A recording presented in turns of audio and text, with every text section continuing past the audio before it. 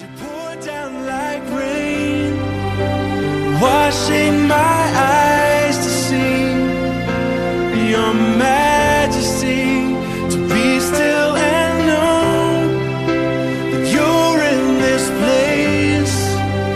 Please let me stay and rest in your holiness. Word of God speak. Happy Tuesday, and welcome to the Tuesday version of the Daily Walk. I'm your host, Wayne Clevenger, and today we finished the book of John, and it's John's version of the Passion of the Christ, and there's so much in here that is only in John, and it's so good. It's amazing. I was just talking to my students yesterday, and I was talking about a Bible that you can look at, and then if you have a device, you can hover over an icon, and it will, if you have their app, it will take you to all the information you need to study it further. It's called the Filament Bible. And I suggest that if you want, you can do that. But I have several of those Bibles in the book of John.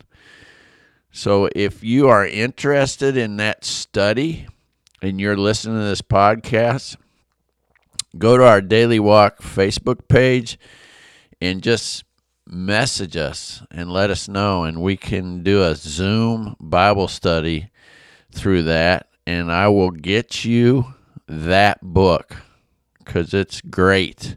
Because John is known as the Gospel of John, that is the salvation story, because of how much it has in salvation. And we'll hear a lot about the I am in this again, because Jesus refers to himself as the I am many times in the Passion, as John writes. So we start off in John 18. We're in John 18 through 21. And Jesus gets betrayed. And what is interesting is Judas comes with a whole legion of people, guards, temple guards, Roman soldiers, and they come with blazing torches, lanterns, and weapons. So if you set yourself at that scene, I mean, it looks like something from like Beauty and the Beast when they're going after the beast, right? If you've ever seen that movie. And when they arrive, Jesus looks at Judas and tells him, he says to the people, "Who are you looking for?" And they said, "Jesus the Nazarene." And he says, "I am he." And the I am is capitalized. I think that's so cool. And when he says that, they all fell to the ground. They drew back and fell to the ground. So it's like when he says, "I am," and he says that twice, "I am he," because they're kind of like pausing, because Judas was standing there. He doesn't mention the kiss. He doesn't mention anything else, but he just says that he asked them who they're looking for. But he really makes a point, John does, to say that they drew back and fell to the ground. And then he asked them again as they're on the ground, "Who are you looking for?" And again they replied, "Jesus the Nazarene." This just shows the amazing respect that they get, because I really believe they're seeing the I am in this. And they realize, the sovereignty and the presence they're in. And Jesus says again, "I told you I am," and it's capitalized again. So here, 3 times they get the I am. And so he says, "I'm the one you're looking for. And since I'm the one you're looking for, leave these others alone and let them go." And so that fulfills a prophecy that he didn't lose a single one of those that the Lord had given him. So when they do that, that's when John just mentions that Peter pulls his sword out, and here he's named It doesn't say just one of the disciples. It names Peter by name and slashes off the right ear of Malchus, the high priest's slave. So we get the names of those involved in this, but it doesn't say anything about Jesus healing the man. It just tells that Jesus told Peter, put your sword back into its sheath. Shall I not drink from this cup of suffering the Father has given me? Jesus, tells him to put his sword back because we don't act that way. Remember, he just, in the previous chapters of John, said, this new commandment I give you is to love each other as I have loved you. And Malchus is part of each other, because then they will know you're my disciples. So if we're supposed to love each other, even those out there, we have to show love unconditionally to everybody. And Jesus says, I told you we don't do that. And so he's telling Peter, don't be that way. And then Jesus is going to show this same disposition through this whole trial. And we've seen that in the other three Gospels, but we're really going to get to see this here. So then Jesus is taken to Annas' house, and that's where Caiaphas gets to remind them that, didn't I tell you that one man should die for the people? And then Peter has his first denial. But here's what's interesting. John makes a point that there's this other disciple, and we can only kind of figure that might be John, because he doesn't really mention the other disciple, but John's writing this, and he says the other disciple was acquainted with the high priest, that other disciple, so he was allowed to enter the high priest's courtyard while Peter had to stay outside. Then the disciple who knew the high priest spoke to the woman watching at the gate, and she let Peter in. So this other disciple got Peter inside the courtyard. And then that's where Peter's first denial takes place. So what John does is he lets us know as readers that, yes, Peter got in the courtyard, but I was there too, or this other disciple.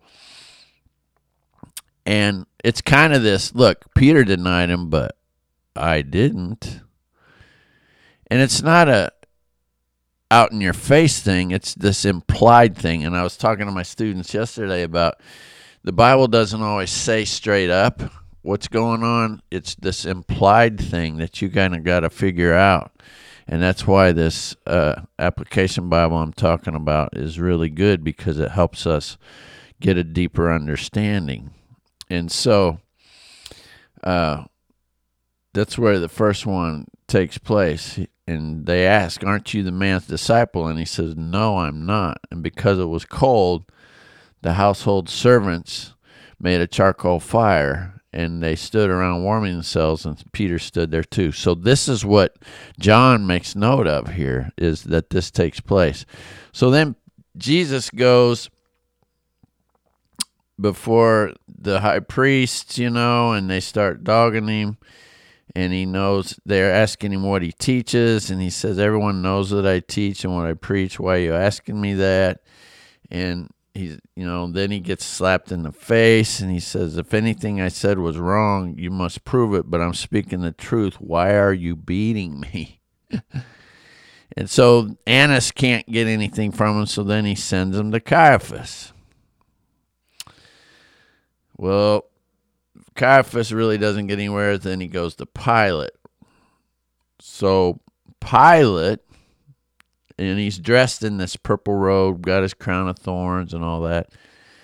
And this dissertation with Pilate is really good, because Pilate asks, and John's the only one that writes this, okay? Pilate says, are you the king of the Jews?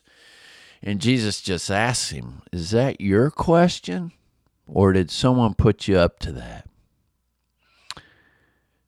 And Pilate's like just kind of put out by that. And it's like, your own people and the leading priest brought you here. Why? What have you done? And so Jesus answers and says, my kingdom's not of this world. If it was, I could have a bunch of people come and save me. But my kingdom's not of this world. And so Pilate's like, so you are a king. And so Jesus says again, so you say I am a king. Actually, I was born and came into the world to testify to the truth. All who love the truth recognize what I say is true. So what's really cool is if we know the truth. Now we go back to John 8. Jesus says, if you abide in me, then you will know me better. Woo! Because the truth will set you free. That's what he's saying here. If you know the truth, you love the truth, you recognize the truth, and you stay with me, and you know me. And he's just reiterating that. And so Pilate goes, what is truth? And I think today that's what we do. We get so stretched out with relativism that we take truth and we turn it into what is truth. And I actually have a textbook from when I was in college. It's called The Truth as It Is Known. And it really talks about what different people see as truth and why they believe it's truth. And we may, excuse me, man, I don't know what's going on today. We may think that we understand truth and we may know it really well, but then there's others who have never seen the truth, heard the truth, and their perception of what is truth is distorted because the only thing they've ever heard is a different way. And that's why it's so important that Jesus come into the world to set us free with the real truth. So, Pilate already decided he's not guilty. Why are you bringing him here? Excuse me again. And he's like, would you like me to release this king of the Jews? And all the people shouted, no, not this man. We want Barabbas. Barabbas was the guy that was a convicted murderer, and they want him. So the people are yelling, crucify him, crucify him. So Pilate had Jesus flogged with a lead-tipped whip. The soldiers are, they weave that crown of thorns, place a purple robe on him. They mock him, slap him, spit in his face. They do all those bad things to him. And then they bring him back out in front of the people again. And Pilate says to Jesus, hey, I have the power to set you free. And Jesus says, I love this. You have no power. Well, actually, here, let me read it to you. This is so good, I don't want to mess it up. Jesus said, chapter 19, verse 11, you would have no power over me at all unless it were given to you from above. So the one who handed me over to you has the greater sin. So he's letting Pilate know that the only power he has comes from that which was given to him from God. He's letting him know that he has power because God has ordained that power and given it to him, and that he should understand that everything he has was created from that above. And remember in John 1, in the beginning was the Word, and the Word was with God, and the Word was God, and everything was created through him. Nothing was created without him, and everything was created through him. I mean, here's the Word standing right here, and he's telling him, look, I gave you that power. So here's the deal. The ones that have handed me over to you, these religious leaders, these Pharisees, these people saying, crucify me, they're the ones. They're going to be held in greater judgment. because they know what they're doing, and you're still trying to figure it out. And that's why Jesus taught you will be judged by what you know. And so Pilate tried to release him to the Jewish leaders, and they started yelling again, crucify him, crucify him. So when Pilate turns him over to the people, he says, I find him not guilty. This is all on you. And this is where John alone does this. So they took Jesus away, carrying the cross by himself. Remember, all the other Gospels talk about Simon of Cyrene carrying the cross for him. But John makes a point to let us know that, no, Jesus did carry his cross as far as he could. But when Jesus couldn't handle it anymore and they got tired of waiting him because he kept falling under the weight of the cross, and the soldiers were tired of going so slow, that's when they pulled Simon in to carry it for him, because they just got tired of seeing Jesus fall and he was going too slow. So they made someone else carry it for him, and then they could push him and beat on him some more while they were doing it. See, they had hidden agendas. I talk about that. So when he gets there, he makes a point to say they nailed him to the cross. And then Pilate posts a sign, because Pilate, remember, he's starting to get this. He hears the I am. He hears that his power comes from above. His wife had this vision, we heard in the previous Gospels. He's starting to get this. So Pilate posts a sign over Jesus that says, Jesus of Nazareth, the King of the Jews. And he doesn't just do it in one language. He does it in Hebrew, Latin, and Greek so that anyone walking by can read it. Well, this chaps the Pharisees, right? And so they want him to change the sign. And they want it to say, he said, I am King of the Jews. And Pilate says, nope, I've written what I've written. It's staying the way it is.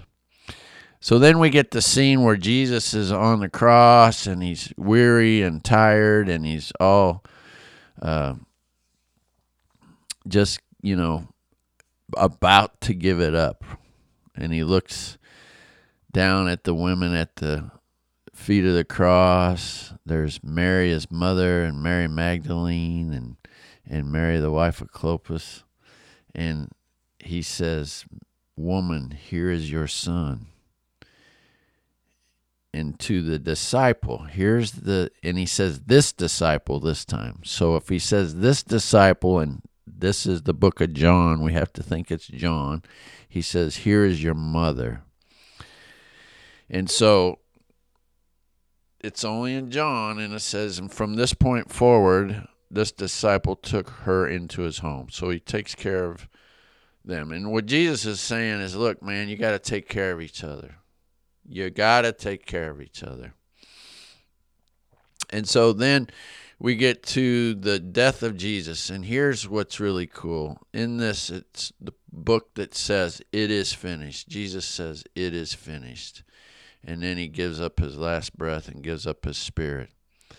And that's really all John writes about the end when Jesus gives it up. But here's what I can tell you. When he says it is finished, that is such powerful words, because when he says it is finished, what is finished is a life of sin. What is finished is a life without Jesus. What is finished is being alone. What is finished is no way out. What is finished is anything that says we are excluded. What is finished is middleman stuff, because that's when the veil was rent in two and we can go straight to the Father. I mean, those words are so loaded. And what is finished is Satan's grip on us. We no longer have that anymore. So Jesus dies on the cross, and, the Sabbath is coming. So the Pharisees, they make sure they let us know this. The religious leaders and the Pharisees didn't want the bodies hanging there because the Sabbath's coming. And so they wanted the legs broken. So they go and they break the legs of the two guys hanging by him, which, are those thieves hanging by him on the cross. But when they get to Jesus, they find him dead already, so they don't break his legs, which fulfills prophecy as well. But one of the soldiers, this is only in John, pierced his side, and immediately blood and water flowed out. Now remember, Jesus said, unless you drink of my cup and eat of my flesh, you can never be a part of the kingdom, right? And then remember, he also referred to himself as the living water. So this is all symbolic of the new covenant and what we need and what he gives in giving us eternal life. Because when he said it's finished, the old life is gone and the new life is here. And what pours out is this everlasting life. So he's pouring out everlasting life with that spear in his side. And there it is. Woo, that's exciting to me. So guess what? Here comes Joseph of Arimathea. And remember Nicodemus? Way back in John 3, he met Jesus at dark and he wanted to know more about it. And then Nicodemus sticks up for him when the Pharisees are trying to kill him too early and it's not his time yet. And says, hey, shouldn't somebody who's being accused of something at least get a trial? And they say, what, are you starting to follow him too? Well, Nicodemus comes to the cross with Joseph of Arimathea. And they took him down and they put him in a tomb close to the hill of Golgotha. And it was a tomb never been used before. Because Nicodemus is being transformed into a believer. And my students and I talked about that yesterday. Are we followers of Christ, or do we just believe that Christ exists? And I think that's huge. And we see here where Nicodemus is being transformed and not just knowing who Christ is or that there's a prophecy about him, but being transformed into a relationship with Christ. And we know that we have to believe to receive, but now he has the full everything to be a follower too. So the scene shifts. It's 3 days later, and Jesus has risen from the grave. The ladies go. They don't find anything there. They go back, tell Peter. Peter comes back, looks in the grave, and guess what he finds? He finds the wrappings there. But what's interesting, this is only recorded in John, is he finds the head wrapping folded up and lying apart from the other wrappings. Only John records this. Why is that significant? Well, it's significant because if you study this and look back, what's significant about that is if you go to a table and you are dining and you get up from the table and you fold, what's customary is you fold your napkin and set it down. That is significant that you are returning. If you just leave your wadded up napkin, when you go to fancy restaurants, they have those cloth napkins. If you just leave your wadded up napkin down, that means you're finished and you're gone. You're leaving. But if you fold it up and place it back down on your table setting, that means you're returning. Like you're just taking a bathroom break or you got to take a phone call or whatever. So the fact that Jesus had his head covering folded and lying apart from the rest of his stuff signifies to us that he's returning again. Yeah, he rose from the grave to return again so that we all can spend time with him. And remember, he told us that back earlier in John, that don't think I'm leaving you as orphans. I'm going to prepare a place for you, and in my Father's house there are many rooms. Ooh, that's exciting to me. So Jesus has risen from the grave. We see that we get this little hint that he's returning again. And Mary's outside weeping because she's like, oh, he's not here, he's not here. And Jesus is standing right next to her. And he's like, what's the matter? Why are you crying? And she's like, oh, they've taken him. I don't know where he's at. And then it's like, I always picture she's on her knees because Mary's always at the feet of Jesus, right? And Jesus says, Mary. And it's at that point, like he's got his hand on her shoulder and he's like, Mary. And it's at that point that she recognizes him. And she's like, Rabboni. And then he's like, don't cling to me yet, for I haven't ascended to the Father. See, he knows he doesn't want her to cling to the physical part of him, because she needs to have him living inside her. She can cling to that for eternity. So he tells her to go tell the guys that he's going to come meet him, and that's when he meets them. And here's what's interesting. We always talk about doubting Thomas, right? But what's real is when he shows up, they're all scared. And he says, peace be with you. Look, it's me. See my hands and my feet? And then they all get filled with joy, right? And he says this to him. Peace be with you. As the Father has sent me, so I am sending you. And I love this part because it says, then he breathed on them and said, receive the Holy Spirit. Whew. And I always think of Narnia. The Chronicles of Narnia, when the big lion guy, I can't think of his name right now, but he goes and saves Narnia, and he breathes life back into the people that the bad witch made into statues, and he just kind of breathes breath back into them. The Holy Spirit, the Ruah, is breath, and he breathes life into them. Do you know we were created by God with his breath? And the same breath that created God and the first man, now that same breath breathes into us, and we can have that breath, that Holy Spirit in us to guide us through life, to help us not sin, to help us stay out of sin, to help us live life without sin. If we just let the Holy Spirit come in and take us over and be fully committed to that, I can't tell I'm excited. I'm sorry, but that's just cool. And so they receive that, right? That's their first dose of it. And then, Thomas wasn't there, so they tell him, hey, we've seen him, and that, and then they kind of diss him because he doesn't believe. But, I just don't think that's right, because they didn't believe either till Jesus showed them. He says, no, it's me. Look, here's my hands and my feet. Look at my hands and feet. Look at my side. So that's where we got to be careful on how we judge, because we got to remember where we came from too.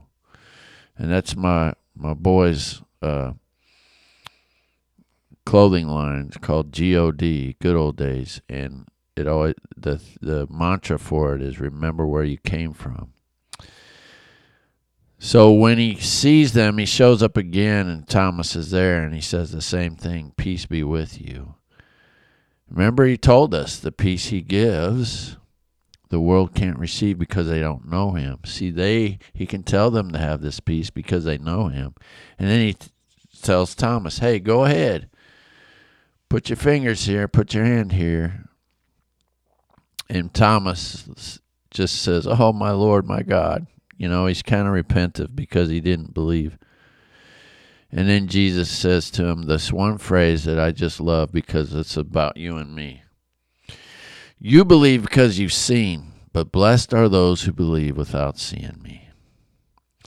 And so really that's like the end of the resurrection story, but we got to get to John 21 because this is where Jesus kind of reinstitutes his mission for Peter. And there's some really good stuff here. So Peter, James, and John are out fishing. They got Nathaniel with them. And here's something else. And 2 other disciples. So there's some no-name disciples in here that are out fishing.